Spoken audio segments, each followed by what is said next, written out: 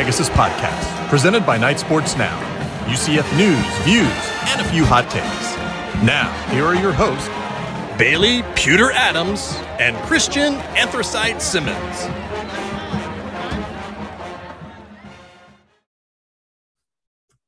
Welcome into episode 84. Be sure you're following us on Twitter at BaileyJAdams22, at ByCASimmons, and at Night Sports Now. Well, Christian, we were actually kind of going to make it through a week without having like a topic to overtake our main topic of the podcast, and we still won't. We'll try not to let it do that. But with so much realignment, so much recruiting stuff lately, we thought, hey, maybe this week we'll actually jump right into our main topic. Until the news kind of came out of, it's not even really news yet. It's more like something that's on our radar, which is John Walker, a 4-star defensive tackle / top 100 player. He's committing Thursday. And I remember reading on the news a few weeks ago that he had UCF in his top 5. And you said, rightfully so, I mean, that's nice of him to include us, but we're not really in it.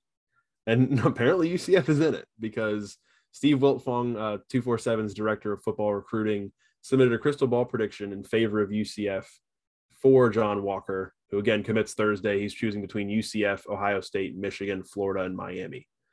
And that's a lot to understand. Yeah. And take it. Yeah.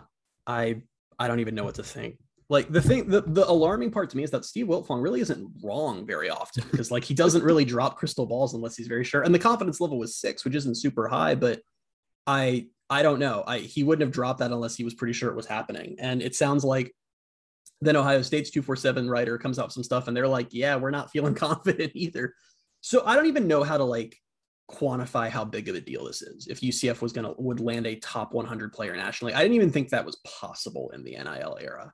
And I don't even know. Like I literally like my main thoughts are just sort of baffled. And I'm definitely in the camp of like, it's been a very exciting day on Twitter, but like he commits Thursday and like, I will believe it when he is wearing the UCF hat and announcing his commitment. And I'm not going to believe it before that happens because this would just be such a tectonic seismic shift in UCF's potential as a program for recruiting. Like, I don't even know how to quantify it. I really don't. This makes the Harris twins look like just not even that significant of recruits. And they're some of the highest rated recruits in UCF history. I mean, I don't even know how to, like, top 100 players are like, I looked at the stat. I was like, I wonder how many top 100 players even go to the Big 12 outside of Texas and Oklahoma. And if he commits on Thursday, UCF is just going to become the second program in the new Big 12 to land a top 100 player in the last 5 years.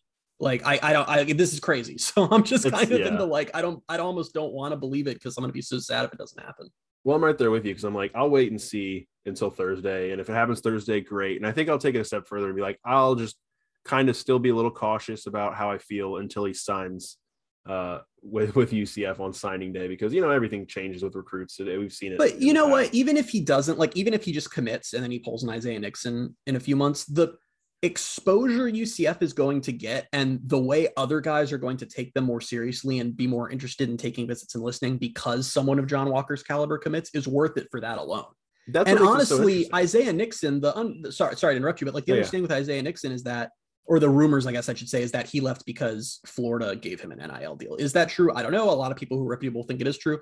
Ohio State has more money than God. And if he's not going there, like, I don't know how likely someone's going to like swing an NIL offer for him to convince him to go somewhere else. UCF has a collective now. Maybe UCF's doing something for him. I mean, who knows? But this is like the whole Gus Malzahn hometown hero thing. This is like, I mean, you know, I'm stuttering because I don't even know how to quantify this news. Well, that's what makes it so interesting is the idea of, you know, it raises UCF's stature. And even if he does decommit, like, think about the time that he's committed. If he commits Thursday, think about the momentum it'll give UCF, and who knows what other players they're going to be able to add, you know, while he's committed, even under the assumption that he does decommit, which is kind of a dumb assumption to make. But even under that assumption, like, in the time that he's committed to UCF, the players that they can add, and if he does decommit, like, are those people also going to leave just because? No, they'll probably fall in love with UCF. They'll fall in love with the coaching staff, specifically T. Will probably. And yeah, I mean, it just can raise the profile of the entire class as a whole. But I mean, obviously he would be a huge get if they can get him to commit and stay committed and come to UCF. I mean, a top 100 player is wild. I mean, it raises the profile of the new Big 12 in some ways. Like, yeah. I mean, like, UCF steals recruit coveted by Ohio State from Ohio State sounds like an Onion headline. Like, I don't even know. Like, the idea of it, how it's gone over with Ohio State fans has been funny to track. Well, they're rightfully shocked because I'm not going to sit here and act like we're like some UCF homers. We're like, yeah, UCF's in it. Like we knew that UCF had really built a relationship there. We knew UCF had pitched on being a hometown hero. He'd visited campus multiple times. As you point out, I never for 1 second was like, yeah, I think UCF's in it for this guy. I was like, it's nice that I said it's a good sign that 2 years in, these guys are at least listening to UCF and visiting UCF. But no, I don't know. Like, I never would have considered that a top 100 player, especially in the NIL era, would not only seriously consider UCF, but actually possibly commit to UCF, which we might see in a couple of days. Well, I don't know, too, because I probably at the time, or we probably at the time talked about, he's one of those guys where, hey, if he doesn't work out, he's a guy they have a relationship with, and they want to bring him back in the transfer portal in a couple of years if that becomes a reality. And so, thinking at the time, I was like, yeah, maybe they're still like in it for that. But no, I mean, for them to be in it in his recruiting, he makes his decision and commits on Thursday. I mean, that's, more as we have. I mean, we talked about potentially, covering this again later this week if something like that goes. We probably need to do an emergency podcast on it if it happens. We might have to do an emergency podcast if the uniforms drop this week, which that'd be great. They're going to. So could get a lot. You could be hearing a lot of us this week. Yeah, part of me was like, should we even do the podcast today? Because the uniforms are definitely coming this week, and I'm just gonna be annoyed if they come tomorrow, which like a lot of people seem to think is happening, and that will be just frustrating for me. But it'll annoy me too, and I think I like that we're doing this today as its own standalone podcast because I like this topic so much, and I think it's so much fun to talk about. Yeah, we had a lot of fun doing this one last year. A shame if it gets buried because we have 2 more. I think if we do these emergency podcasts, they're not going to be full-length podcasts, so hopefully people are listening regardless. But yeah, what we're talking today is overs and unders for UCF in 2022. Last year, for some reason, we did an odd number. We did 11 of them, but we came up with 12 categories this year. And I really enjoyed doing this last year. I think this year's topics are more fun. Like I think this is going to be even better than last year's. I really enjoyed doing last year's because I went 7-3. And did you come up with my record? Because I didn't go back and okay. I just had it in. I had mine in like my notes. Like I didn't listen. I didn't listen back to the pod, so I don't know what yours was. I'm sure it wasn't as good as mine because I'm pretty smart. I was listening back to the pod and I got like halfway through. Was like I'm cringing too much at this, talking about how great of a season Dylan Gabriel's going to have. Yeah, Bailey was very upset listening. He texted me like 3 different times. Like I just don't like how nice I'm being to Dylan Gabriel. It's like, well, I was on the hype train last year. I was on the hype train. Yeah, and I was the Dylan Gabriel critic, and so. Basically everything I say comes true, except for most of the things I say. So so basically just make sure to take mine really seriously because I killed this last year. So I'm basically about to predict the season here. Fair enough. All right. Well, let's get rolling. We have 12 of them. We'll start with number 1, which is wins, including the postseason. We set the over/under at 10.5. Go ahead. Oh, I didn't know I was going first. Okay. Whenever you're ready.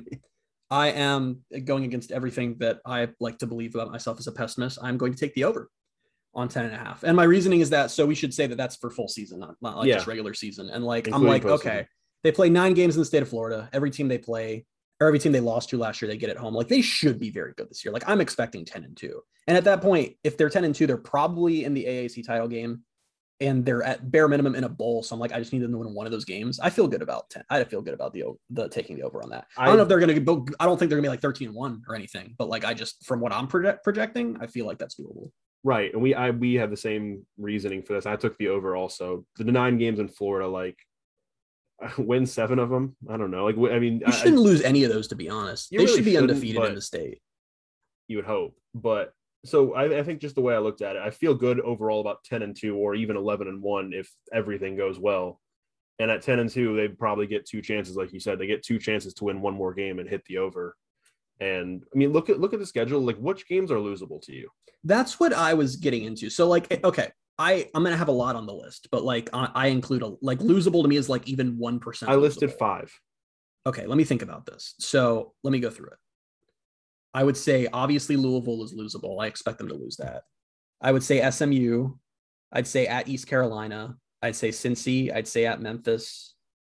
That's it. Yeah, so I have 5. We have the same list. Really? Yeah. Okay. There you go. Same exact there list. You go. And again, that's like question mark next to Memphis, and it's like a nightmare scenario then where UCF would not lose every remotely losable game on their schedule. You know, like you go into any year, there's typically 4 or 5 games. You're like, yeah, they could lose that. You know, based on. I'm saying if they go 3-2, or like if they go 4-1 or even 3-2 in those games, and they win the games they should be winning, they're going to hit the over. Think about it this way: every single like. outside of the COVID year in 2020, they've been perfect at home every year in the last 5 years, set in 2017 and 2018, 2019 and 2021. If they just do that this year, I think their floor is 11-1. Right. Which is crazy. It's one of those things where, like, kind of with the John Walker thing, like, I'll see it when I believe it, as far as them losing a home game in front of a full crowd.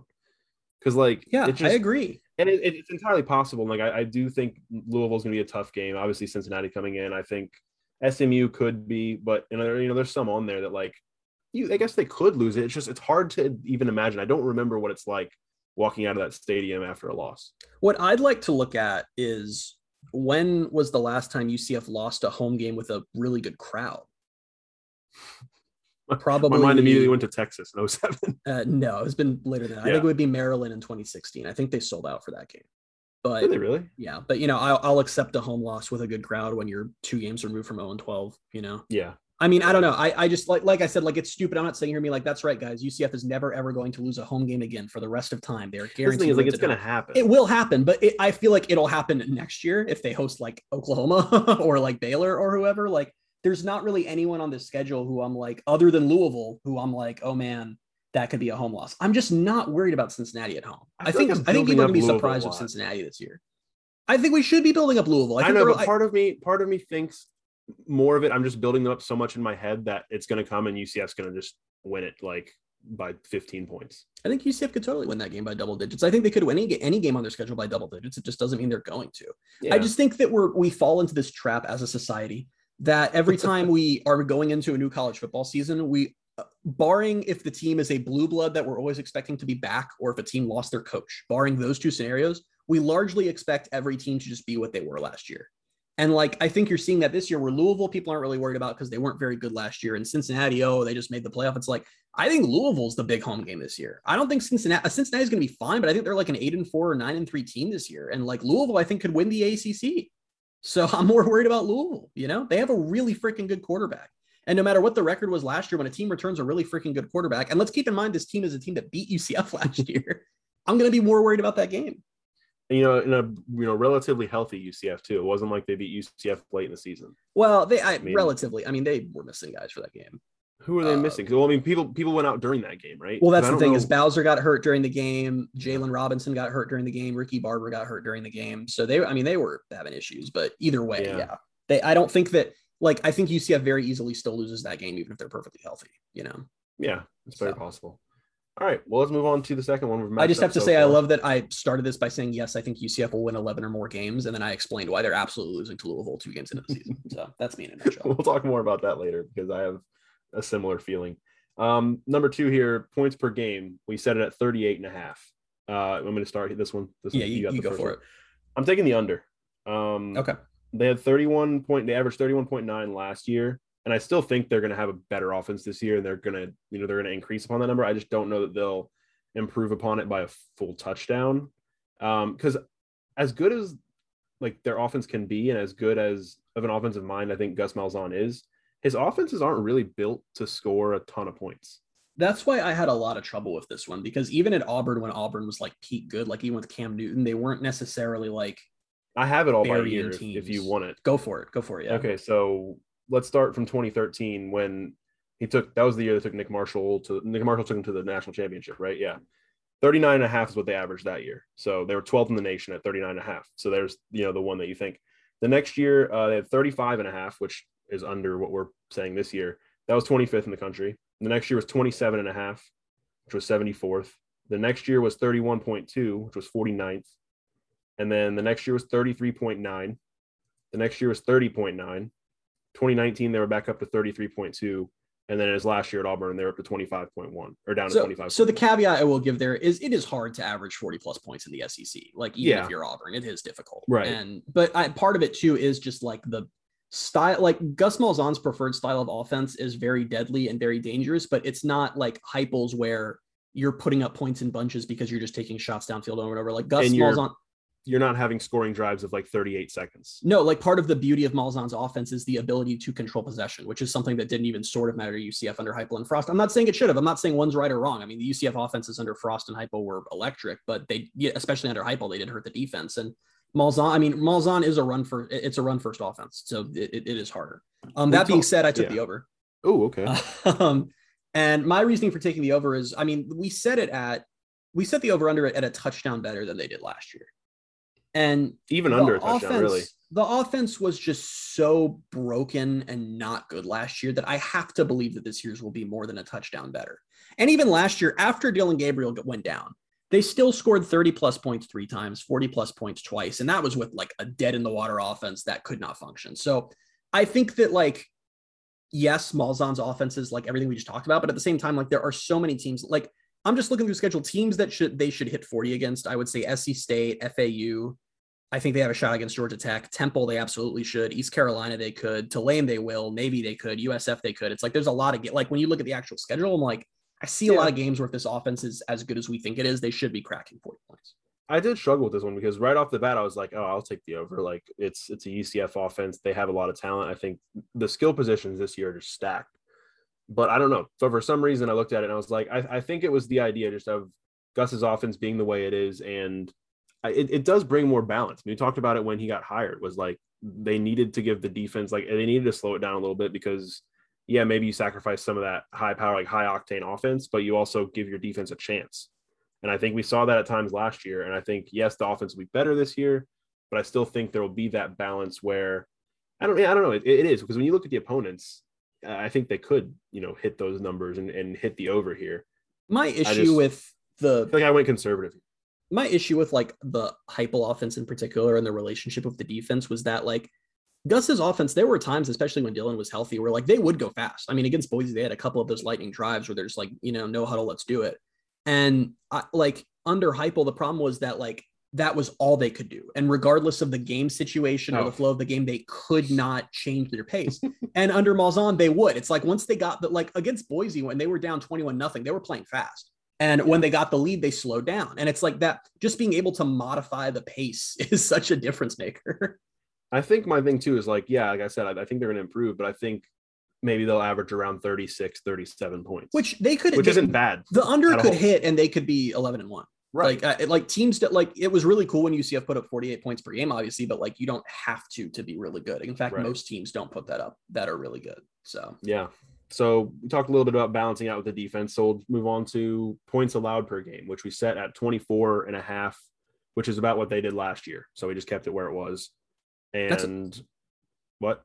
I was going to say I was going to say mine. Oh, go ahead. Yeah. Talking. Go ahead. What were you going to say? No, I don't remember what I was going to say. It's you're Sometimes you take these pauses and I think you're done talking because I have a much faster talking speed than you. And I realize you're still going. And then I'm like, whoops, I just interrupted Bailey for no reason. Oh no. I took the under, but I don't like feel awesome about it. Feel the same way. Yep. I took the under and I don't feel great about it.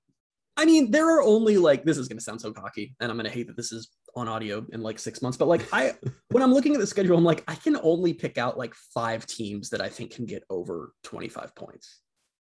Yeah. I mean, it's difficult because you look at it like, yeah, it's college football. Like it's different. It's hard to give up that level. I mean, 24.5 last year. The defense was very good last year, but I just feel so good about the front set, or not the front seven necessarily. I feel good about the defensive line. I was about to say. Very good. Feel very good about the secondary, and I still think that things are going to work out at linebacker. I'm hoping against hope, I guess. I don't know. I think Jeremiah Jean-Baptiste going to have a good year. I have high hopes for Jason Johnson. We'll see. We'll see about the others too. But yeah, but I do feel like the defense is going to be good, and yeah, when you take the schedule into account, there's some teams in there that I think UCF should be able to help its average against. I mean, here I made a list of teams that I just don't see a reality where they hit the over on that, where they score 25 points or more. And it's SC State, FAU, Georgia Tech, Temple, Navy, and Tulane. Okay. And that's half their schedule. I mean, and I'm like, all those teams, I'm like, I just don't, and I could be horribly wrong. I mean, it could turn out that, Tulane has a new offensive coordinator, I think, or something like that. And they are crazy. I mean, it's just based on what we know now. The defense should be better than it was last year. And it was really good last year. So I think this one could be close. Like, I feel like if I had to predict, that could be like they allow like 22 a game or like something real. Like, I don't think they're going to come out and like we said at 14 points a game. We said at 24.5, they could come in at 24.2. Like, it really I could see it. Like I said, I don't think they're elite to the point they're holding like, I don't know. I don't even think they're going to hold teams in the teens. I just think it'll be in the low 20s, Yeah. That'll be interesting. It'll be interesting to follow that. The fourth one. Yeah, well. The fourth one, field goal percentage. We set it at 57.1%. Why did we set it there? That's what it was last year. Oh, God. I couldn't believe that. I mean, as bad as the kicking game was, I couldn't believe that. Is there a more unsung hero in recent UCF history than Dylan Barnes? Maybe not. I don't know how many UCF fans even know his name, and he is the kicker who took over after Matt Wright. I think was just UCF's kicker for one season, and I think he hit like 88% of his field goals, which was even higher than Matt Wright. And we were just like, field goal's not a thing that we ever have to worry about. And in the Obarski area, boy, has it been. Did you know we have to worry about? Did you know Obarski's technically like his field goal percentage was like considerably worse last year than it was in 2020? Which is really funny. But I do think part of it is a couple times Gus put him out there at like 52 and was like, go for it, which I didn't really understand. I have the breakdown. In 2020, he hit 70.6%. And from between 20 and 29 yards, he was 6 for 8. Shouldn't really be missing any of those. Between 30 and 39, he was 6 for 7. And 40 to 49, he was 0 for 2. Last year, 57.1%. He was 3 of 3 between 20 and 29. Good for him. 4 of 5 between 30 and 39. Then 40 and 49, he was 1 for 5. He just doesn't have the leg for it. Do you know how frustrating? Like, and he was 0 for 1 on 50 plus. But anything past like 33 or 34 yards, you're just not sure. And it is his so hard to function as an offense. I think is 42. That is horrible. I think. And so it's curious here. Is this one my time to go first? I think it is. Yep. So I wrote these down out on paper like an old school man. And I said over, and then I put please with a question mark after it. I need it to be over. I wrote over, and my note underneath it was I really, really hope so. And I mean, like, Colton Boomer. Know. I don't even know who's going to win the kicker job, if it's Colton Boomer or Obarski. I mean, like, we've seen who Obarski is, and that's why, like, regardless of what Boomer is, I'd kind of rather have Boomer. But it's not, I mean, what we heard from spring ball at least was like Boomer's leg is absurd. Like, he can nail like 60-yard plus field goals in practice, but he isn't necessarily like super accurate, like especially from the hashes. So it's like, can you do both? Like if it's like, is that a thing teams do? Like if it's below 30, you have Obarski take it. If it's beyond 30, you just have Boomer. I'm sure they might explore something like that. I mean, if you're going to carry 2 kickers on your roster, I mean, you probably should maybe do something like that. I think they're both on scholarship too. Actually, Boomer might have been a PWO. I don't remember, but either way. But yeah, I took the over. I mean, 57.1 is hard to do. I don't think they could do that again if they tried. It's very hard. Like that is really difficult to be that bad. So, and I'm really just hoping it's not Obarski. Well, you remember? I can't. I think it was when we were talking like spring ball storylines. I was like, this is when we need to start to see some separation between the two. And I was like, because if he doesn't come in and like show that he's already like a little bit better than Obarski, then we're in trouble. I mean, I don't really know. We didn't get a ton. But that's the thing is, it's not necessarily he didn't show that. It's just like there were more interesting things to be covering during spring ball. Right. You know, so we didn't. Quarterback was going to be.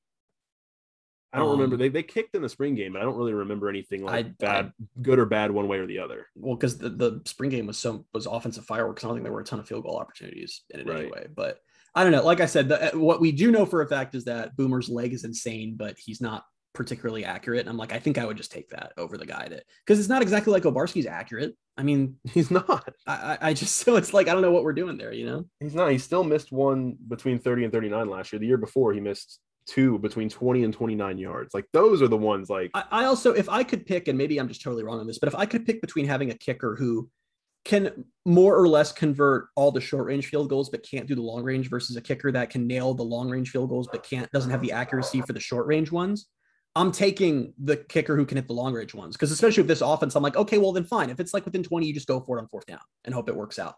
And like, it adds a whole dimension to your offense that you do not have. If like you can get stopped pretty early and it's like a 49-yard field goal and you can get points out of that. And UCF just hasn't had that for 2 years. And it's really frustrating. It's one of those things that you don't even really notice or like appreciate until you don't have it, I think. Yep.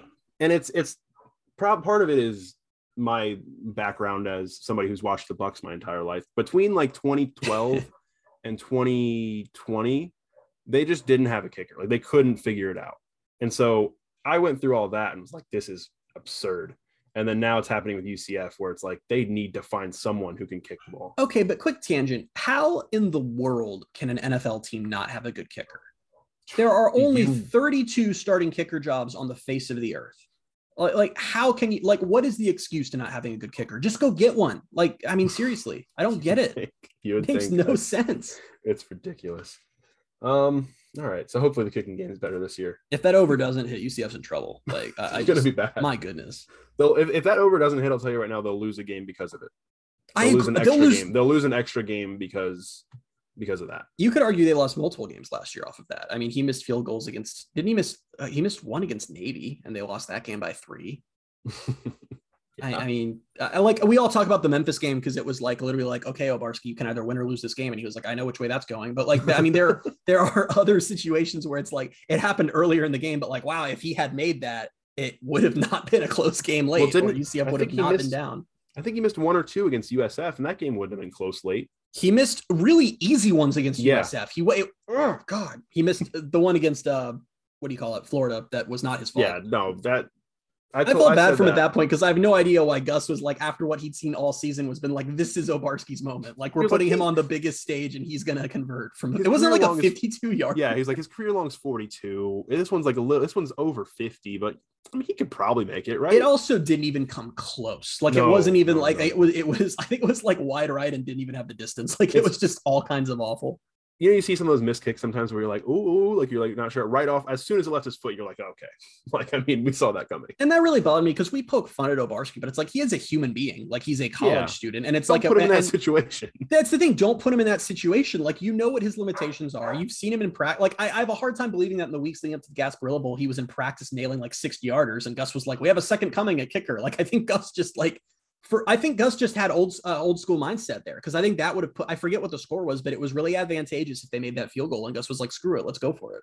Well, do you remember also earlier in the season where he just refused to kick field goals? So like it was weird to go from that at the beginning of the season to like the very end. They were faking field goals. I mean, they were literally faking field goals. I'm sure you can probably hear, listener, that there's a dog in the background going absolutely bananas. So there's that. Bailey's dog is having some fun. Move on to the 5th one, which is quarterbacks to start a game, which is a particularly interesting one that's not going to happen. It's like that's one that you don't talk about probably for every team in the country, but we set it at 1.5. Yeah, I took the over and I like really don't want that one to come true, but from what we know, Mikey and JRP are both very much still in this quarterback race. There may not be a ton of separation. There's a stylistic separation more than there's a talent separation. And I feel like if anything goes wrong, there is a chance that changes. And that worries me deeply because I don't want to. That's the one, like for all the potential the season has, the way it goes off the rails and is terrible is if they can't figure out quarterback. And that's why I said on a past podcast, like, I would rather like if you switch once or twice, fine. But like it gets to the point where it's like you just need to commit to a guy. And even if like he's not playing well, you just need to stick it out. You just have to because the flip-flopping will kill you. Right. Yeah. Because we've talked about it too. Like they've got 2 guys capable that we think they're both capable of starting, which so it's if early on, maybe you have to switch to one, it might not derail your season. But if it's a constant flip-flop, like that's tough. I also took the over because there's just so many variables in play. Yeah. Like there's the whole if one of them's ineffective, you're going to see the other one. If it's a strategy thing, like it depends on how technical you want to get with this too, because like if you give JRP the first drive, like if Mikey's the starter, but you give JRP the first drive in a game, technically the overhit started a game. So there's that. And then there's obviously injury. I mean, you can never talk about UCF quarterbacks without mentioning the possibility of injuries because it's bad. It's just they have the worst luck with that, it feels like. So, but yeah, with all those factors, I feel like we'll see Mikey and JRP both at least start. Let me ask a fun wrinkle. So like injuries aside, is it more likely that the over hits if Mikey starts the first game or if JRP starts the first game? Let me unpack that in my brain. I think it's more likely if JRP starts the first game. Because JRP, obviously his strength, I think, is more just the run game, and he can run better than Mikey can. But the question mark has been his ability to throw the ball. And if they just can't run the full offense because he's struggling with accuracy, then you see Mikey start because he can throw the ball. He may be a little more limited on the ground, but you got to do what you got to do. I feel like if Mikey starts, I mean, it's still possible, but I feel like it's less likely. So I agree, but for a slightly different reason. I think that especially what we saw with Mikey last year, I don't really see Mikey losing UCF a game. I see, like, if he doesn't improve at all, which I think is unlikely, but say he didn't improve at all and he starts, like, I could see UCF not reaching their full potential on offense and losing games, like, in the long term because of that. But, like, Mikey's not prone to those like types of mistakes where it's like, wow, the game was really lost on that really bad throw, or that game was, and like, cause he just does what he's told to do. And JRP is, just from that, not even just JRP, from that style of quarterback, like his mistakes will feel a lot more noteworthy. Yeah. And that's kind of my reasoning for it, if that makes sense. So like, just make sure I'm getting that right. So you're basically saying like Mikey won't lose them a game. It's just that like he might not do enough, but like, like he might not do enough for them to win. But Mikey might like Mikey's version of not doing necessarily. enough is like he didn't see a receiver on that play and ended up throwing it away. JRP's version of not doing enough is like chucking it downfield off balance and it getting picked. And it's like those moments have more weight, even if it's the same net result. Like I'm not saying that like JRP is more likely to lose them games. I'm saying that it will feel that way. And that's how I could see it just from their styles of play, Yeah.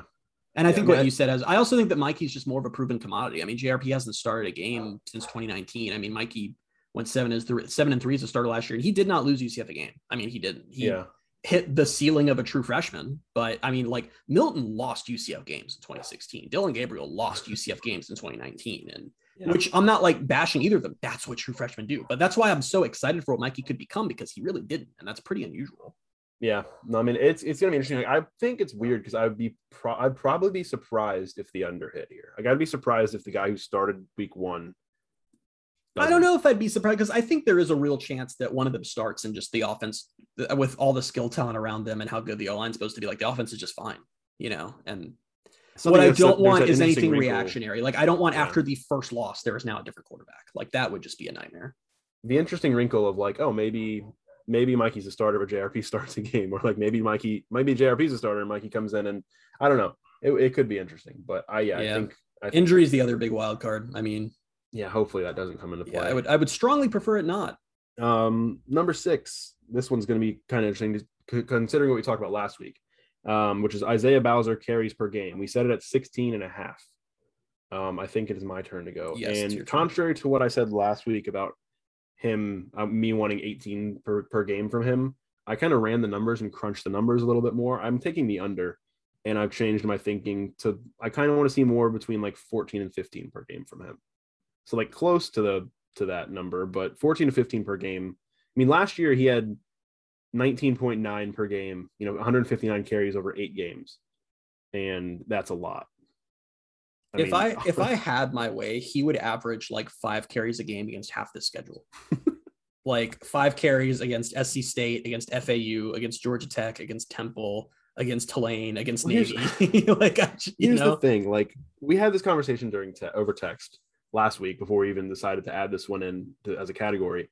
But I was like, at some point, like 14, 15 carries per game, if he's averaging that, like if he still can't stay healthy because of that, he's just either really, really unlucky or he's just really, really like made of glass. So what I said to you, he might just be made of glass. Like that's part of my like determination here for how many carries I want to have, is like, I don't believe that he can stay healthy on a full workload. Like that's why I feel that way. It's just so weird. Cause I don't know. You look at the guy and like, you're like, that guy is he's solidly built. He's a strong guy, but he's been hurt off and on his whole career. And it's not even like one injury he keeps exacerbating. He's had like many different injuries, which was why I feel like part of it is just, he's unlucky. Like, you're not unlucky for 4 years, man. Like if it happened in a season, it's unlucky. Like he just gets hurt. There's some players that are just like that. And that's why I think that he should average 3 carries a game. I'm just going to keep lowering the number every time I say it. Like I literally want him to be like perfectly healthy and completely fit, and then just like so that he can go crazy in like 3 games against like Louisville, Cincy, and whoever the other third tough team is, Yeah. I mean, I wrote it out. I don't know where I have it, but I wrote out like per game what I want him to get in each game. And I forget what it mapped out to. I think it mapped out to about 15, 14 or something like that. Yeah. This all being said, I took the over. What? I'm not the one deciding this. Well, I know that, but what I want is what's going to happen. I did consider that. I mean, my reasoning is that like the more I thought about it, and even though I still fully stand on my strategy, which I think Gus should employ. Gus, if you're listening, I'm sure you're a big Pegasus Podcast fan. Please take our advice. I have some thoughts on quarterback too, if you want to hit me up. But I like Bowser is trying to go to the NFL, and he could have tried to go last year. I don't think he would have been drafted. He might have gone on as an undrafted free agent, but like, I don't think it's a good look, because if the coaching staff wants every guy who has that last year of eligibility to come back. And we saw that in spring. I mean, it was Gus's whole thing. We treat them like pros. It's like most of them were non-contact. They were treated like professionals. They were treated a little differently than the rest of the team. And like, I don't think it's a good look then if like Bowser wants to keep playing and get those stats he would need to be noticed by NFL teams, and Gus being like, no, we're going to need you in 2 weeks against Cincy. So I don't think I'm going to get my way, but I wish I would. That's actually a really good point, but I'm still taking the under. Like, I still feel like I hope you're right. I would like you to be right. It's a weird thing with the NFL. Like like I think production might catch people's eyes, but like it's more if people are keeping an eye on him anyway, or like they're evaluating. Are people keeping an eye on him after? Well, I mean, if you're doing your job, you're Ohio State, yeah, it's more about physical. But like, I mean, how many NFL scouts are checking out what's going on at UCF unless they have a reason to? No, I'm just saying by the end of the season, it's more like, hey, if I'm going to do my research and do my evaluations of these draft eligible running backs, let's take a look at this guy. He's got a good build. What did he do with the 14 carries per game that he got? Maybe. Like, what traits does he show? Is he like, does he have a good first step? Like, just stuff like, I don't know, just stuff. Is he hitting the hole? Does he dance in the backfield? Is he prone to fumbling? I think it's a lot of it's that stuff. I guess the production is things like he'll get more attention during the season from, Senior Bowl people and give himself a lot of it is that stuff. But I'm saying at the same time, like, it's NFL teams aren't stupid. Like, it's not like they're going to somehow like forget he has an injury history. And if they're looking at this season, well, that's why, like, wow, he only had 5 carries in like half their games. Wonder what that's about. Can he really handle an NFL schedule? It's like that is going to matter. That's why I don't love his NFL chances anyway. I don't like them. If he stays healthy this year, he could be like, well, I don't know as much about the NFL as you, but he could absolutely get drafted. And I think even like 4th or 5th round just because of his like physicality. But like, if he has the same injury issues again, I don't think he's going to get drafted. Right. I mean, yeah, it'll be tough. It's a weird thing for him because he's a really good player. It's just when he's healthy, he's amazing. Like, it's just so frustrating. And I know that's a story as old as time, but it is just really frustrating. Yeah. I should point out also that Otis, Adrian Killens, and Greg McCray, none of them ever averaged over 15 carries a game at UCF. Was a different coaching staff. But that's another thing too, is like, yeah, I know he's going to be the top running back, but they have so many running backs. Also, Bowman, I don't remember how to pronounce his name. Is it Bowman? Might end up being eligible now that they're about to approve this new rule that transfers can transfer multiple times without waiting a year. I feel like he could go to the NCAA and be like, hey, I transferred a month before you made this ruling. I'd like to be eligible. So you could throw him in too. I don't even think they need him. And I'd actually prefer he not be eligible because I think he could really use that year from just the way his personal situation has gone to kind of take it off and get back to his best version of himself. But either way, I mean, they have a billion options. I mean, I think Johnny, MAR, and Isaiah Bowser could all be starters, Right. Like, even if you don't take Bowman into consideration, just having Johnny as a guy, like, as your 1 and 2, and then MAR, I think, is a guy who really, I want to see him get more opportunities this year because the more he got really good last year, the more opportunities he got last year, the better he looked. So if they get him into a rhythm, I mean, I don't know. I feel like last year we were missing something with MIR, and I still feel that way because for how he looked when he was on the field, it didn't make sense why he wasn't getting on the field a lot. Yeah, I'd like to know because I mean, it was weird. All season we were kind of like, why don't they give him the ball more? I mean, he won them the ECU game. Like, every time he was on the field, he was really good, and especially when. And no disrespect to Johnny Richardson. I mean, I was like, going off on him every episode of the podcast last year, which is unfair because he's better than he's a lot better than I give him credit for. I'm just stupid sometimes. But I think MAR has a higher ceiling than Johnny Richardson. And I feel like MAR is kind of built more as a real like starting running back than Johnny Richardson is. I do wonder too if like taking this 16.5 carries per game average like into like if you're talking about that. And I know Bowser's going to be the number 1 guy, but if a guy is having a good game, I think Gus will ride that guy. And I think there's a high potential for like another running back to have a really good game, which would lower the average for Bowser. It's a weird like balance game. But I do agree with that. Like, if you're playing Georgia Tech and Bowser gets a carry and gets like 3 or 4 yards, whatever, MAR comes in and pops off for like 15-yard run, and then you feed MAR a little bit more. Maybe that's just MAR's game, and Bowser can just take a back seat. Like, I think that would be very healthy. It's like it's a balance for Bowser's health, but also you got to take the NFL thing into consideration. But you also have to take into consideration the depth you have at running back and the amount of viable options you have. So like, you also need those guys to not transfer because you're going to need them next year. Right. Like you don't want Johnny or MAR to start looking for another home. That's why I took the under, and I'll probably end up being wrong because they just want to give him the ball 20 times a game.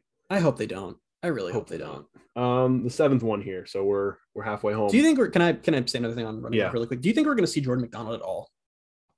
Yes. Okay. And like maybe in like the customary 4 games, and then he gets redshirted. Yeah, I don't even know if he'll get to 4 games, to be honest with you. Well, not the 4, but I'm saying he'll get a game or two, maybe. I don't know if he'll get 4 full games. I could end up being really wrong on this, but like I would not be surprised if he does not, because I feel like UCF fans are very excited for him, and I feel like he is probably the future of that position. But he is a true freshman, and like I could see him not having a single meaningful snap this year. Still curious about Xavier Townsend. Who? I'm still because like with McDonald, like he might redshirt, but they're not going to redshirt Townsend. Oh, I think Townsend's going to play right away. Yeah, it's like he'll be like a factor in the offense, right? Like we could be totally wrong, but based on like what we know now, and I mean, he wasn't here in spring, so you never know for sure. But I mean, he supposedly is like very college ready. So hopefully I would hope to see a lot of Townsend, because he's also just fun as hell and dynamic as hell. I mean, just that's the other reason you can see a lot of him is he can do everything. Just put him wherever you have the need. Like it's not like he can do one thing, you know. The perfect segue right there, because speaking of doing everything, players that throw a touchdown, we set it at 3.5. Yeah. Why did we set it at 3.5? Because last year UCF had 4 players throw touchdowns. Can you tell me who those 4 were? Can I? Yes. Okay. Dylan Gabriel. Yes. Mikey Keene. Yes. Ryan O'Keefe. Right. Did Joe Gatewood throw him? Yes, he did, but when? I don't remember it. I don't either. I just assumed he had to be the 4th, but I saw it on the like ESPN like stats page or whatever, and I was like, when did Joey Gatewood throw a touchdown? Did he throw one against Temple? I don't know, because Mikey had 5 that game, right? Yeah, I feel like in my brain somewhere there's a memory of Joey Gatewood. Like it was just like a screen. I love how I said right after Mikey threw. I know Mikey threw 5 in that game. Yeah. That's the game I continue to go back to. All right, I'm looking at Joey Gatewood's game log. Okay. He threw a touchdown against Memphis. I don't have the first memory of that at all. I don't either. Well, I don't remember a lot of that game. UCF only had 3 touchdowns that night. I'm gonna have to go back and watch the highlights from that game to see what the play even was, because I really don't have. It was a 17-yard pass. I remember Mikey had a really nice throw in the corner of the end zone. That was one of the touchdowns. I don't remember anything else. Yeah, it was like a rainbow throw. I love that touchdown. Yeah, it was beautiful. But you're up here. You're taking the over under 3.5. I'm pulling up the Memphis highlights. Okay, yeah, we can. Sorry, I really want to. I took the under. Did you? Okay. So I think the 4 contenders this year to throw a touchdown are Mikey, JRP, Ryan O'Keefe, and Thomas Castellanos. Mm-hmm. And to me, that's it. There's 4. So I'd be gambling that all 4 of them are going to throw a touchdown. And I feel like that might not happen. I think Mikey and JRP will very likely both have touchdowns. I think Ryan O'Keefe might. I think that's like 50-50. And honestly, I think we'll see Castellanos against SC State near the end. But like, I think that they want to give both Mikey and JRP a lot of reps. So I don't think Thomas is going to necessarily have the whole second half to go crazy like Mikey did. So I don't necessarily, and he uses his legs a lot. So I don't necessarily see him throwing a touchdown this season. Call me a gambling man, because I'm taking the over.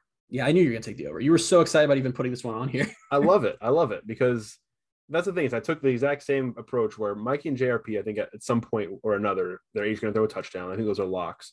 And I think Tommy will throw a touchdown. I think it might come against SC State. Maybe it comes in a game of a blowout against Temple. I don't know. I think he's going to get a chance to throw a touchdown at some point. And then from that point, it gets up to Gus's bag of tricks, whether it's Ryan O'Keefe, whether it's Xavier Townsend, whether it's another player who takes an end around and throws it to a wide open tight end. I don't know. I think like I think Gus is good for one of those plays throughout the season at some point. I agree. So that's why I took the over. I mean, it's one of those like weird ones where like it's entirely possible that it's only 2 players, but I had to hit 4 last year. I think they'll hit 4 again this year. Maybe 5. No, not 5. I can't imagine 5 different players throwing a touchdown. I found Joey Gatewood's touchdown. What happened? That's what I've been doing this whole time. Okay. This should not have counted as a touchdown. It was one of those pop passes where it was like a handoff to O'Keefe. But it's one of the ones where, he like threw it. Yeah, it's a little kinda. He sort of chucks it in front of him, so it counted as a touchdown. But that makes sense. Like what else could have been, honestly? Because there was him throwing the ball. Like I don't remember a downfield pass from him, especially not a 17-yard pass. So does that 1-yard pass that was almost intercepted at the goal line against Florida count as a downfield pass? I mean, it went down the field by a yard. My spirits went down as well. I know that Auburn fans' big issue with Gus Malzahn when he was there was that he's too loyal to his players. Like he really likes his players. He likes to give them opportunities, and it's hard for him to let go of a player who's not doing well because he wants him to succeed. And I didn't fully understand that until he put Joey Gatewood in the freaking Gasparilla Bowl and called a passing play. And that was when I realized, oh, wow, he is still trying to make Joey Gatewood feel like he's a quarterback. Well, the running plays with Joey Gatewood weren't working, so they had to try the passing plays. And it was a 1 yard. All they were asking of him was a 1 yard pass, and he almost threw a pick. And that entire game plays out differently if he throws that pick. So hopefully Gus Malzahn will become ruthless this year and not care about his players' feelings even a tiny bit. I'm sure that'll happen. All right, number 8 here. Total interceptions. We set at 15.5. Yes, we did. I took the under. I also took the under. But I took the under because I think the secondary is going to be so good that teams aren't going to be thrown on them as much as they might. Kind of feel like I kind of went this way with some of the earlier ones where it's like I still think like they had 11 last year. I think they'll have more than that this year, but I don't think it's necessarily going to be that many more. Like I think interceptions, there's also just a sense of randomness to them. Like they could blow past it. Like I looked up the numbers from past years and it was just like the numbers almost didn't match UCF's best defenses. Like look at Richie Grant. Richie Grant caught 6 picks one year and then without a doubt was better the year after and caught a single interception and it was in the bowl game. Like it's sort of random. Yeah, I mean, something like the opportunities sometimes aren't there. Your secondary as a whole can play really, really well. I gave you this example. Like the Bucs secondary is, by all accounts, pretty good, very good at sometimes, and they just don't intercept passes. Like none of their guys are really known as like they have one safety that's a ball hawk, and they like everybody else is just solid in coverage. That's it. They have a lot of pass deflections, pass breakups, whatever you want to call them, but they don't pick off. Which part of that is if you're a corner or a safety, even a very good corner or a safety, I mean, the number one thing that you are supposed to do is make sure that ball does not find the receiver's hands. Right. And catching the ball yourself is secondary. And we've seen teams get burnt really bad because a guy goes for the catch and tries to get the highlight play and it goes right through his hands and ends up with the receiver. So Hail Perryman. There you go. I don't even know what that was. It still makes that. How did 3 different guys misjudge the ball that badly? I still don't understand how it happened. I'm glad it happened. I'm thrilled it happened. I just felt like too, looking at this, like we said at 15.5, 16 interceptions, it just feels like a lot to bet on. I don't know why in my brain I was like, that feels like a lot. Yeah, but I sent you the stats. I mean, they've gotten past They've done it. Yeah, I mean, they've done it in somewhat. Last year they had 11. Okay, so I'll start in the AAC era. So I'll start in 2013. In 2013, they had 14. They had 18 in 2014. 18 picks in 2014. 2015, they had 4. God bless the fans who were here for that season. 2016, they had 15. In 17, they had 20. In 2018, they had 14. In 2019, they had 13. In 2020, they had 9. In the short season, they had 11 last year. So it's just kind of all over the place. Like, yeah, I have no recollection of 20 picks in 2017. Like I could see them ending up with like 13 or 14. But that's still the under. Like, I don't know. Even it's 15, funny to me that like UCF's defense was unquestionably, no matter how you want to look at it, better in 2016 than it was in 2017. And the 2017 team had 5 more picks. Yeah. It's weird. I mean, it's a lot. It's a lot to take into account too. Because you look at 2017 where UCF was scoring a lot of points. Teams were throwing the ball a lot, maybe to come back from a deficit. And that was part of it, maybe, where they were picking off passes. It's also just the teams you play too. I mean, you know, it's style of play for your opponents. So it's a lot of things. Right. Number 9. We did this one last year. We said at the same number here. So finish in the AAC. We set it at 2.5. And to explain this, like, what do you say over 2.5? Like, it can get confusing. So are they going to finish better than third or worse, or third or worst? Worse. Okay. I feel awful about this, but I took I don't even know what I took. The over or the under? I have them in the champ game is how I would phrase that. So do I. Yeah. So I put I hate over, that I'm predicting that. I wrote really over, and then I put in parentheses meaning higher than third. And I did. I said I like them to go 10-2 or 11-1 and make the title game. I don't like that because I felt like that last year. I feel that way this year for different reasons. It's weird. I think the schedule's just really easy this year. The schedule's way easier. Or it's not easy, but it's advantageous, I guess is how I'd phrase it. It sets up better. Opponents are tough, but when you get them and how you get them is better. Yeah, it sets up better for them. I think they have more depth at like some of the key positions. Obviously, going into last year, you know, we felt like UCF had one of the top quarterbacks in the country, and he got hurt, so we don't know whatever that's going to happen. But going into this year, it's like I think they have 2 guys that are both can get the job done, especially with the skill talent they have. I love the offensive line. I love the defensive line. I love the secondary. Like I just think they're going to be, and I'm going to hate that. I'm going to come back in 5 months and be like, wow, I can't believe they only won 8 games. But like, and I think he's like you said earlier, like it's easy to go into a year and just be optimistic, especially as it gets closer. And I know I did it last year. I'm doing it again this year, but I feel more justified in doing it this year, if that makes sense. I feel, because I don't remember if I agreed with you last year, or not. You didn't. You said you think you had them third, and then I was really high on SMU last year. I thought SMU was going to make. You were also very high. You're high on Tulane every year. I'm not that high on them this year for like the first time ever. Sad. Well, they burned me last year, man. I like was so high on Tulane. Whatever, I would like literally be talking to like a friend who's like an acquaintance who's like, oh, I'm excited for college football this year. And I'm like, yeah, you know, Tulane and Michael Pratt, they really might be something. And they're looking at me like I'm freaking crazy. And then they take Oklahoma down to the wire. And I'm like, I'm a genius. And then they just don't ever win. So just, yeah. But I also think I would have been right about SMU being really good if their coach hadn't quit on the team in like September. That's but the way I look at it is that in the AAC this year, barring something really unexpected, which happens a lot in college football, but based on what we know now, there are only 3 teams in that league that have a realistic chance at winning the AAC this year. Last year, there were like 6. There are 3 this year. It's going to be Cincy, it's going to be Houston, or it's going to be UCF. So I look at it as I'm just gambling. UCF has, since they're the only 3 teams in the mix, UCF has a 67% chance of making the title game when you look at it that way. So I'm going with that until Memphis surges or whatever. But, and part of it too is like, there's some of those teams on the edge, like Memphis, like SMU, like maybe ECU this year. I don't know. But I still don't really feel like they're really there yet. Memphis, I could see. I don't see SMU yet. I don't. Probably not. East Carolina, like, I don't know. SMU still got a good quarterback. I mean, that's all you need. They do. And maybe I'm having like 2018 bias, like what people with UCF. I'm like, the coach left. They can't be good. But, you know, I don't know. I just think that those 3 teams are the 3 team's to be. And I also think when you look at UCF's schedule, it's like their road league games are at East Carolina, at Memphis, at Tulane, and at Tulane and at South Florida. Yeah. It's like the only one of those I really see them like realistically losing is Memphis. At home, the only one. Maybe ECU. ECU is like my new Tulane this year. But like, I don't know. I feel like in my head, that's more of like, we need to see. Like, I'm not going to like. Can't lose the Memphis game, dude. We're going to the Memphis game. I can't lose that game. Yeah, I went to 2 road games last year in UCF. I went to one of those and they lost. Do you remember how we almost went to the Temple game at the last second? Like to the point that we were looking at flights and then we didn't. And then that was the only game they won. And I'm convinced if we followed through with that, they would have lost that game. I'm not convinced that would happen. But yeah, I do remember that. We were like, maybe, should we fly to Philly this weekend? Yeah, because we're both just such spontaneous people. I'm amazed that we didn't. I wonder what that game's going to be this year where we're like 4 days away from it. We're like, should we go? Probably FAU because it doesn't require a flight. It's possible. But yeah, I don't know. Like, and I said last week, I think my biggest disappointment for the season, my prediction was that they weren't going to win the AAC. And I mean, that means with that combined with this prediction is that they're going to get to the title game and lose it, which is possible.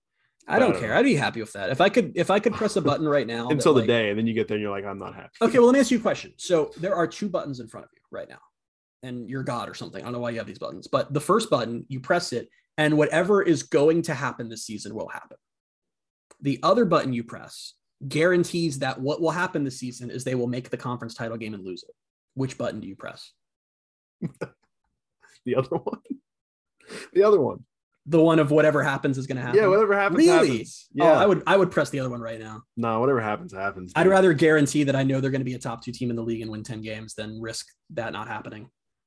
Well, I looked at it from the approach that like, hey, if you click the other one, then maybe they could win a conference championship. But also, they can, and we talked about this last week. They can not make the conference championship game and still have a good year. I disagree. I was thinking from that, I was like, they could still win 10 games somehow with the luck of the draw. No, Bailey.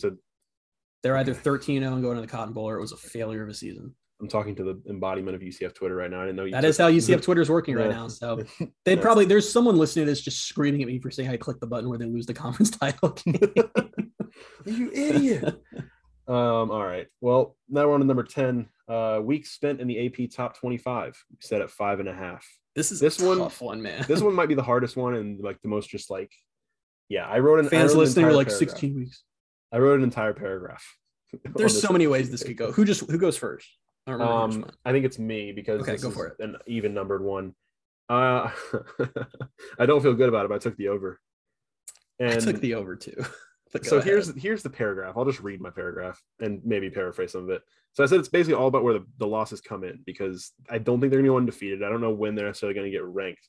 But my scenario, this is the scenario that I laid out, was that their first loss comes to Louisville. So they don't get ranked for a while, right? They're going to delay the top 25 appearance I have here until after the ECU game. So I think they'll win the rest of those. They'll be 6-1 heading into Cincy. I think they get ranked heading into the Cincinnati game, because they love ranking teams when they're about to have a potential top 25 matchup. They did it with Cincinnati for the College Game Day game. And I said they'll make it on October 23rd. Then they'll beat Cincinnati. So that'll be 2 weeks. In this scenario, so Memphis could be the second loss. and then they'd fall out maybe at 7-2. So it's still at 2 appearances. But then I think winning the nenext week could get them back in at 8-2. So that's 3, right? Wow, this is, and then just playing out the whole season here. From there, I think they win out. And if they win out, if they win out in the regular season, they're at the 5. And I think in this scenario, they're in the conference championship game. They just have the one conference loss. And if they win that, obviously that's 6. If they lose it, maybe they fall out. But I think after the bowl, maybe they win. That's 6. My number was 6 after this insane scenario that I played out in my head. And I think it could be more than that. It turns out that was the other button. You press it. It was the other button. And it was fun. Yeah. I enjoyed it. The issue is that UCF can be very, very good this year and still not even come close to the over. In 2010, UCF finished in the top 25 for the first time ever, and they spent 2 weeks in the poll. I just, and one of those weeks was the final poll. The scenario I laid out, because this can go so many different ways, is here's why I took the over. So you start with SC State. No, I'm just kidding. I'm not going to go schedule. But if they beat Louisville, which they can, you're going to get 2 weeks right there, because I think they absolutely will get ranked if they beat SC State and then beat Louisville. There's 2 weeks before you might lose again, and that's at SMU. If they beat SMU, there's your 6 weeks right there, because they're not really going to lose again or risk losing again until Cincinnati. So there you go. If they win those 2 games, you just hit the over, regardless of what happens after that. So that's why I took the over. But at the same time, they could lose to Louisville and be ignored by the voters until November. So I have no idea. The other thing that came into play for me was just this weird scenario where I don't think it's going to happen, but somebody got in my head. Who was it that released the top 25 recently and put UCF at 17? It was Phil Steele. Yeah, Phil Steele did that, right? So I don't think they're going to get ranked in the initial poll, but if they're not. If they do, or if they're receiving votes and then they for some reason multiple top 25 teams lose and they're right on the edge of it, maybe they get in after being 1-0. I don't know. If they get in way earlier than I'm expecting, then the over is going to hit. Let me ask you a really, really, really stupid question. Cool. Do you think that if John Walker commits to UCF is more likely to appear in the top 20 in the preseason top 25? Yep. That's ridiculous. It's so stupid. But I feel like that legitimately that would sway at least a couple voters who probably aren't thinking about UCF to at least start thinking about them. And that's the dumbest thing in the world. It's so dumb, but yes. If UCF gets Braden Marshall on top of that, they're like 15 to start the year. Media will just be like, yeah, they're going places. The 2 guys that aren't on the roster yet. So stupid. Speaking guys that are on the roster, number 11, as we're wrapping up here, all AAC representatives, we set at 8.5. Here's another one I don't feel good about, but you're going first. So I'll let you go. I didn't process how angry I should have been about how snubbed UCF was from the all AAC teams last year. They only had 4 players named to the all AAC teams. I think I was mad for a day, and then I forgot. The only years that they had fewer than that was 15 and 16. 15 they went 0-12. 16 they went 6-7. And a 9-4 team that what? That went 5-3 in league play only got 4 players named to the team. So before we say, I'll give it to you by year. They had 11 in 2013, 9 in 2014, 1 in 15, 3 in 16, 16 in 2017, 15 in 2018, 8 in 2019, 8 in 2020. They were 6-4 in 2020 and they got 8. But last year, it's this whole thing that I don't understand why. And someone was saying this recently on some podcast. I don't remember where I heard it, but UCF went through this weird thing last year where the entire nation almost just not even forgot about them, just chose to ignore their existence after they went off the radar early. And I guess that's just weird for UCF because that's probably how most group of 5 teams are every year. And UCF's just used to having attention, but usually UCF has attention even when they're bad. UCF was just gone. And it felt like that was reflected in the all AAC teams. Well, remember when they so going into the Cincinnati game, obviously for good reason, it was all about Cincinnati, but it almost felt like they're oh yeah, here comes UCF. There was nothing on UCF, which that kind of got UCF got demolished, so it's not like we can come back and be like they should have talked about us. But yeah, but it was one of those weird things where going into the game, it did. And I think from a UCF standpoint, we knew at that point everyone was injured. We're starting a true freshman quarterback. But I think on a national scale, it wasn't oh, this should have been a big matchup. It was just oh, it's just UCF. I think that if you are a national college football fan, you saw the headlines that Dylan Gabriel was going to miss the season. You're like, oh, wow. And then the next time you thought about UCF was when you saw that they beat Florida in the Gasparilla Bowl. I think for most national fans, that was the UCF experience in 2021. Or the weird ending to the USF game. They're like, oh, that's weird. I don't even know. It was on ESPN. Sports Center. Yeah, it was on ESPN. So that was weird. All of that to say, I took the under on 8.5. Interesting. And I took the under because I'm just this is I don't know. The overs only hit 4 times in 9 years. So, and it's only really hit in the years that they were, 3 of those years were years that they were, actually, it's only hit in years they won the league title, now that I look at it. So for that reasoning, I take the under just because I'm like, I hope it's the over, but I could see it not being. I was going to take the under, and then I took the over just because for reasons. Wow. I started like listing guys that I could see on it. And I have a whole list here if you want to hear it. I actually would. But so you said 8 in 2019. I think they beat that. And I have some guesses. And I don't know, like if they're as good as I'm expecting them to be as far as making the conference title game, I think with 10 or 11 wins, like you look at that team, like, okay, you can pick a good 9 or 10 guys that are on the all AAC first team or second team. So here's some guesses, right? These are like the top guesses, which would be Ryan O'Keefe, Kobe Hudson, Lukahi Paule, who I think was on it last year, Sam Jackson, and I have Matt Lee on there as maybe kind of a surprise one. I mean, he's very good. I just don't think he's gotten recognition at all yet. Is that a surprise? He was first team his freshman year. Was he first team all AAC? Yeah.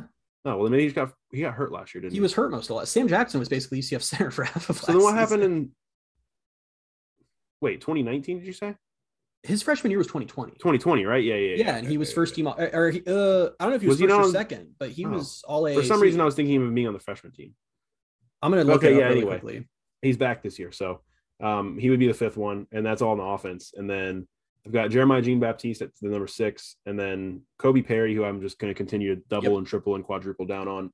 Devontae Brown, I think, is like going to make it. He can make it tomorrow. And then I have Ricky Barber as another one.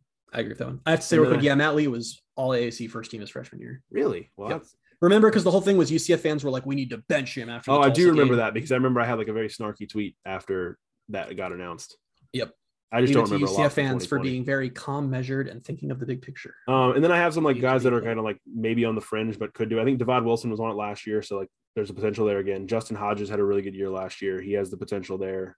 Tremont Morris-Brash, if he has like some high sack numbers, maybe. I think Morris-Brash could pop off this year, to be honest with you. Yeah, I mean, I'd say same thing with Josh Telescar, possibly. Yep. And then the other one, right. The other one I named was potentially Jason Johnson. I have just the sneaking suspicion that he's going to be really good. And then even if if they're that good and it's the quarterback play has been a part of it, maybe one of the whoever the quarterback is, maybe they're in it. But I don't know. So I just named like 15 guys, and if 9 of them make it, then I win. What do I win? Yeah, I win. But I'm right. Should we put stakes on this? Should we have done that? We but we didn't do it for this. We have already have stakes on like 2 of our other things. Well, I guess one of them. One of them we literally have stake on it. So. Oh yeah. I don't remember which one though. We only have stakes on right now. We have it on our transfer draft and our transfer draft and our freshman draft. We should put something on this. You can if you want. I mean, you'll probably win, but I don't care. That's why I want to put something on it. And I don't know. Yeah, whatever. We'll think about it. We'll announce next week what we're putting on it. I want to think of it off the top of my head. Well, this one you should get right, and I'm probably going to get it wrong. The last one we're going to do here is unique uniform combinations. We did this one last year, but it's a lot trickier now, isn't it? Yeah, we said it. Well, last year we did new uniform combinations. This year we said it unique. It's just total. Because they're all new this year. Yeah. So unique. 8.5 is what we set it at. And this is my turn to go first. Okay. I took the over. And I don't really have a good justification as to why, because I don't know a lot of things. Like there was 10 last year, I think you told me. Yep. And with a new set, I think they'll be. We're not. We should say we're not counting decals with this, like actual uniform combos, helmets, like color. Yeah. I mean, I think they like to get creative. I don't think they love to repeat a lot. And I started like laying out what like they could wear in some games. Like think about they're gonna wear. I mean, you would think at some point they'll do a blackout, right? At some point, maybe do a whiteout. Hope so. Yeah, blackout, whiteout, space game. There's 3 right there, and then you just kind of think. Yeah, I mean, I think there's, especially if it's over 14 games or even 13 games. I think they're gonna get the over. So it's interesting because the information we have to go off of is Mahajer is like every time this has come up, he's like, we're black and gold, man, black and gold all the way through. So I'm assuming a lot of black and gold. We sure are. He straight up was like anthracite's gone. I'm assuming pewter isn't included in that because UCF hasn't even had pewter for like 2 years now anyway, like pre-pandemic. So I'm just assuming that's gone. And at the same time, I mean, I talked about this when we did our little bonus podcast that you weren't on the day they announced they're getting uniforms, or I think actually it was reported by Jason Beatty. They only extended the Nike deal for 2 years, which means there's going to be a new deal after 2 years. And if that's with a different apparel company, that they're going to have new uniforms in 2 years. And I don't know this. I always feel like with uniform stuff, I need to be clear, like the differences between like, I don't know, this is just me like spitballing, but like if you're only going to have a uniform set for 2 years, it might not make sense to stock like 6 jerseys and 5 helmets and 6 pants if you're going to be redesigning again in 2 years. Like that's a lot of money and a lot of inventory, especially like why would you have 100 something combos for what at maximum will be 28 games of use, you know? Yeah. And that's what I felt too, is like, if it's going to be the short life, like shelf life of these uniforms, I feel like they'll try to use as many of the combinations that make sense. Yeah. Like some just don't look good, right? They're not going to do them. There are combos, like there are combos they could have worn, like no one wanted to see like black pewter gold. Like that's not like a combo. I'm sure someone out there did clamoring for. Yeah, it was me, guys. UCF fans are weird, but yeah, I don't know. I just think like I took the over. What'd you take? I took the over. The over. I think I don't know. I was thinking about like unless they like what's the word? Throwing me off the scent when I named the 3 and you were like, you still need 5 more. Or yeah, actually, I would need 6 more. But I could see it's more than just them having. Okay, so one thing I did want to say is I'm worried UCF fans are gonna be like disappointed, or some of them will be, because UCF did the MS Paint thing like 2 weeks ago now. Oh my gosh, which was clearly a joke. Like clearly a joke. We've talked about that, have we? We haven't. And all of these fans were like, "Oh my god, I can't believe that these are the actual uniforms." Like, wow, UCF's gonna have Canaveral blue numbers and all Canaveral blah blah blah blah blah. And everyone's like making mock stuff. It was a joke. Like it was a joke. And then on top of that, Jimmy Skiles, especially considering Eric DeSalvo posted a screenshot of the text from somebody on his staff. It wasn't some masterminded plan. It was just like, wouldn't it be funny if we released like dumb MS Paint jerseys? And they were like, haha, yeah, let's do that. And even Brandon Helwig was like, well, Canaveral blue jerseys becoming UCF. It's like, guys. And then on top of that, Jimmy Skiles tweeted a couple days ago after RBJ tweeted a photo at him of a Citronaut holding a gun demanding uniforms. He said, soon, minor/modern tweaks to what has become our classic look. And like, I think like, and for some reason, this blew my mind. I need to read a reply to that. So Jimmy Skiles tweets minor/modern tweaks to what has become our classic look. And a fan replies, I feel like this could be a diversion. Seems like unnecessary downplaying when we're usually thrown no bones on UD info. So UCF is out here telling fans that this is not a full teardown and redesign. This is a modernization of the current uniforms. And fans are like, misdirection. It's going to be Canaveral blue this and gold that. Smoke screen. They're lying. So now I'm worried fans are going to be disappointed because, like, from that Jimmy Skiles comment, I don't necessarily, by the way, the uniforms very well may drop tomorrow. A bunch of people think they're dropping tomorrow. So, like, by the time you're listening to this, maybe you've already seen them and this whole conversation is stupid. But, like, I feel like these are updated uniforms more than, like, full-on new uniforms based on that Jimmy Skiles tweet. So I feel like fans are going to be like, where was the Canaveral blue? Plus, it's just going to be really stupid. I don't think they need to majorly tweak anything. Like, they look good as they were. I don't want them to have, like, UCF built a brand in these uniforms. They won the Peach Bowl in these uniforms. And they're really, really good, strong uniforms. I don't think that they should have to completely tear down. I think they should keep the base of this look and then update it. Like, there are things that need to be updated on these uniforms, things that don't look so good anymore. My biggest pet peeve, and I don't know if it's changing, I'm going to be throwing a fit tomorrow. Oh, I'm not throwing a fit. I'm just going to like look like a loser if they don't change. The gold sleeve trim doesn't look good anymore because UCF has moved so far away from gold that it just looks out of place on a lot of their combos. But then again, Terry Mahadra's all pro black and gold now, so who knows? But like, so there are little tweaks. So my favorite one is the collar still says rise and conquer on the back, which was Scott Frost's like phrase that lasted a year and then he left. So like, there are tweaks that need to be made, but like, that's more the stuff I'm thinking about where I feel like other fans are like, I can't believe we're adding blue uniforms. And I don't know what to make of that. Now the back of the collar is going to say Orlando is the future of college football, or UCF is the future of college football. Around the entire thing. Just like literally like through the state of Orlando. I don't know what it was going to say. Boom. What else do they say? It's gonna say boom. It could say boom. I don't know what it's gonna say. Charge on. I'd be fine just like GKCO. Oh, it'd be cool if they put GKCO on the back collar. Listen, it's a stupid thing anyway because only the players see it. Like, you've never actually seen the inside tag of the back collar, but like, yeah, I like. I have the jersey from the yard sale. Yeah, but I mean during the game, like, you're not like asking a player to like pull out the back of his jersey so you can see it. But that's fair. I don't know. Asking for that. I'm gonna be so annoyed now if I said earlier in the podcast, if they drop tomorrow after we record today, I'm gonna be so freaking annoyed. No, I love that we did this because we kind of covered the John Walker thing. And we covered some of the uniform stuff where we've already also said earlier that like we could potentially have 2 more like emergency podcasts this week. Aren't going to be like full length like this one. No, they'll be like 15 minutes. Yeah, but like we've kind of previewed both of those things. Like, I think it was a nice little teaser. I think we did good. Well. But the only thing I want people to listen to this episode because we put a lot of work into it and it's a lot of fun. I'm posting it like the second we're done recording. Well, that's good. So let's jump into the football news real quick so that you can get this posted before UCF drops the uniforms tonight. The Division I Council, as you kind of mentioned earlier, they're recommending that the NCAA drops the one-time aspect of its transfer rule, which is a massive shift for college football, and it's going to have a million ramifications. Yeah, I'm not sure I love all of them. But yeah, we won't dive into it. Ryan O'Keefe, so this is some of the watch list season things here. Ryan O'Keefe was named to the Bletnikoff watch list. Matt Lee was named to the Remington Trophy watch list. Keymore Gamble was named to the Mackey Award watch list. And Devontae Brown, unsurprisingly, was named to the Jim Thorpe Award watch list for the best DB in the country. So those guys landing on the watch lists there. As the player you mentioned earlier, 4-star defensive back Braden Marshall from Lake Mary, listed as top 3 without much fanfare. It was just like a tweet where he was just like, oh, these are my top 3 down 3 schools. And he listed Nebraska, Wisconsin, and North Carolina. And that major surprise because the general belief was it was down to UNC and UCF. And that was a really, really big surprise for UCF to not be in there, to the point that, like, I wonder if something's up there. Like, it doesn't make sense. I don't know. Something's weird there. That doesn't add up. Yeah, I don't know what's going on. I feel like it's weird because you're like, okay, like, they're out of the top 3. Like, if they're not in the top 3, they're probably out of it. But I feel like this isn't one of those things where, because when is he committing? This week. I also think it's noteworthy. It's Saturday. I also think it's noteworthy that, okay, so the only 2 teams that were like realistically like getting him were UNC or UCF. He releases a top 3 that does not include UCF. No crystal balls to North Carolina have been submitted on 247, which you would expect to be the natural step here. So something is weird there. I'm not saying he's coming to UCF. Something is weird. Recruiting like, something's so not going right there. I don't know. It might just be like, it literally might be. I literally texted you. I was like, what if, like, this sounds like such a homer take, but like, what if he is coming to UCF and just wants more attention for it? So he's trolling and acting like they're not in his top 3 in the league. Someone supposedly did that over the weekend. I don't remember who it was. Somebody went to Texas, I think. Yeah, it was Kirkland. Like, he was like, out of nowhere. Proud. He never took a visit to Texas. Well, recruits are so funny. I know. They really are.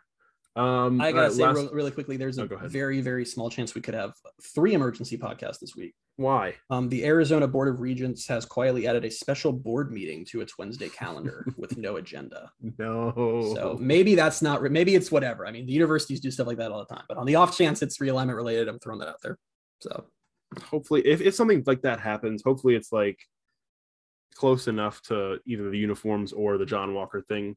It's not, because people think the uniforms are Tuesday, which, by the way, I don't know where that rumor came from that they're Tuesday, but it's gotten to the point where USF dropped them today. Is that why? But it's at the point I don't know. But I don't know where it came from, but it's at the point where I believe it so much that they're not tomorrow. I'm just gonna be pissed off now and annoyed all day. I think it's just because it's 2 weeks since the MS Paint tweet. So I wonder if people just assume, because they did say soon. They did say soon, and that will be 2 weeks. So, and but then fall camp starts on Monday. I mean, that doesn't mean they're not going to wait for fall camp, obviously, but just like, do you feel like they're gonna? That's like the natural time to drop new uniforms. It feels like. Also, they have Night Splash tomorrow night, and yeah. Actually, wait, because I was gonna say then the recruits could try on the uniforms, but I don't even know if they have the uniforms yet. But they might want to show them to the recruits at least. Probably. Well, speaking of Night Splash, I was actually going to talk about that. Wait, let me seriously think about all the emergency podcasts. We have this podcast, then Tuesday could be uniforms, then Wednesday could be realignment, then Thursday could be John Walker. Remember how I told you last night how stressful and busy this week was for me? Yep, I sure do. Oh my gosh. What a time. Go ahead, though. I'm actively rooting for things to not happen for the Big 12. So I'm like, I don't want to do a podcast on this.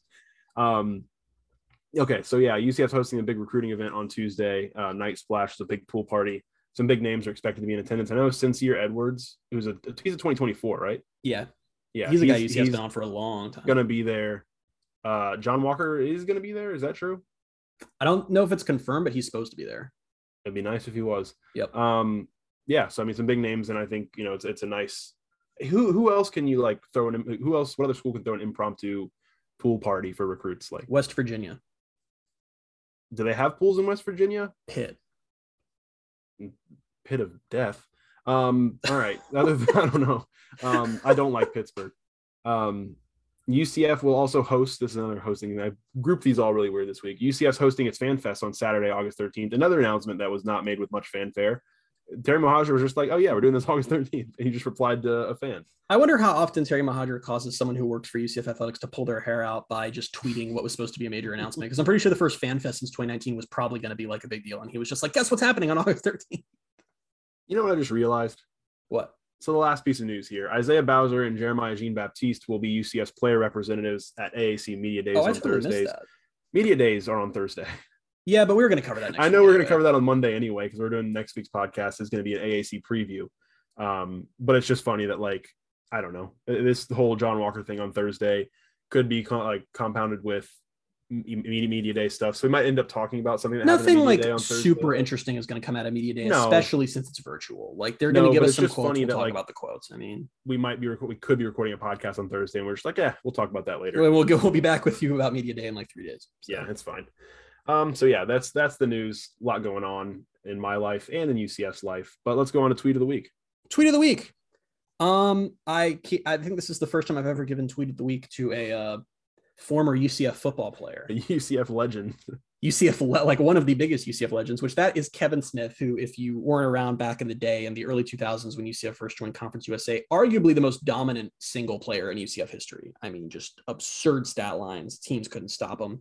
And the Sidelines UCF account tweeted like a Kevin Smith shirt. And Kevin Smith replied and said, "Classic." And I'm like, that's a fine interaction. Cool that he replied. And then Sidelines UCF goes, "Wish we had NIL back then for you. We've moved into bad territory." And Kevin Smith, who could have replied or liked the tweet or just been like, "Yeah, man," replies, "Had that same conversation. Thought about what I would have done had there been a transfer portal. Would have probably left to prove I could dominate Power 5 teams every Saturday." Just tweets that and leaves.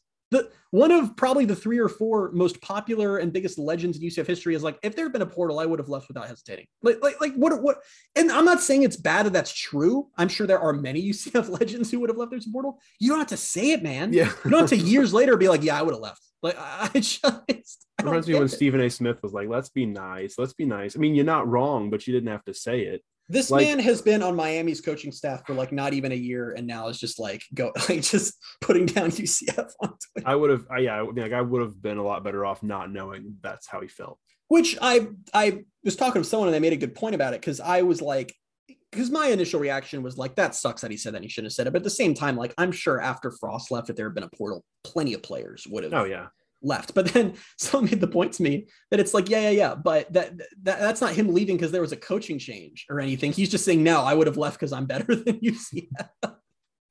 Which, like, it's funny to think about too, because like, obviously he had a great career at UCF and he did fine. He ended up in the NFL. So like, and a couple fans replied to him like that. They're like, it didn't hurt you. What more really changes? Like, I don't know what would have changed. I honestly don't. I can't see him going much higher in the NFL than he did. Yeah. I don't know. It's just one of those things where like, I just could have left it unsaid. Could have just not said that. Just not. Yeah, you didn't have to, but whatever. All right. Well, it's the first time a UCF legend has gotten tweet of the week. I wonder if it'll be the last. Wait, have you not given Mackenzie Milton tweet of the week? I think you did. You know, it's funny. As I said that, I'm like, did I give Mackenzie Milton tweet of the week at some point? I may have. I don't remember for what, though. I don't either. Who knows? But anyways, maybe that's not him saying he would have transferred if he had the opportunity. It's not what he said. Well, he did transfer. Whatever. You know, it's all thing. Oh, well, I mean, yeah. Whatever. All right. So I want to thank you guys so much for listening. We may be back this week. Probably will be back this week. If we're not, that's going to be a surprise. But until we are back, you can find us on Twitter at Bailey J Adams 22, at by CA Simmons, and at Night Sports Now. We'll talk to you when we talk to you. Thank you for listening, and we'll talk to you soon. Bye, everybody.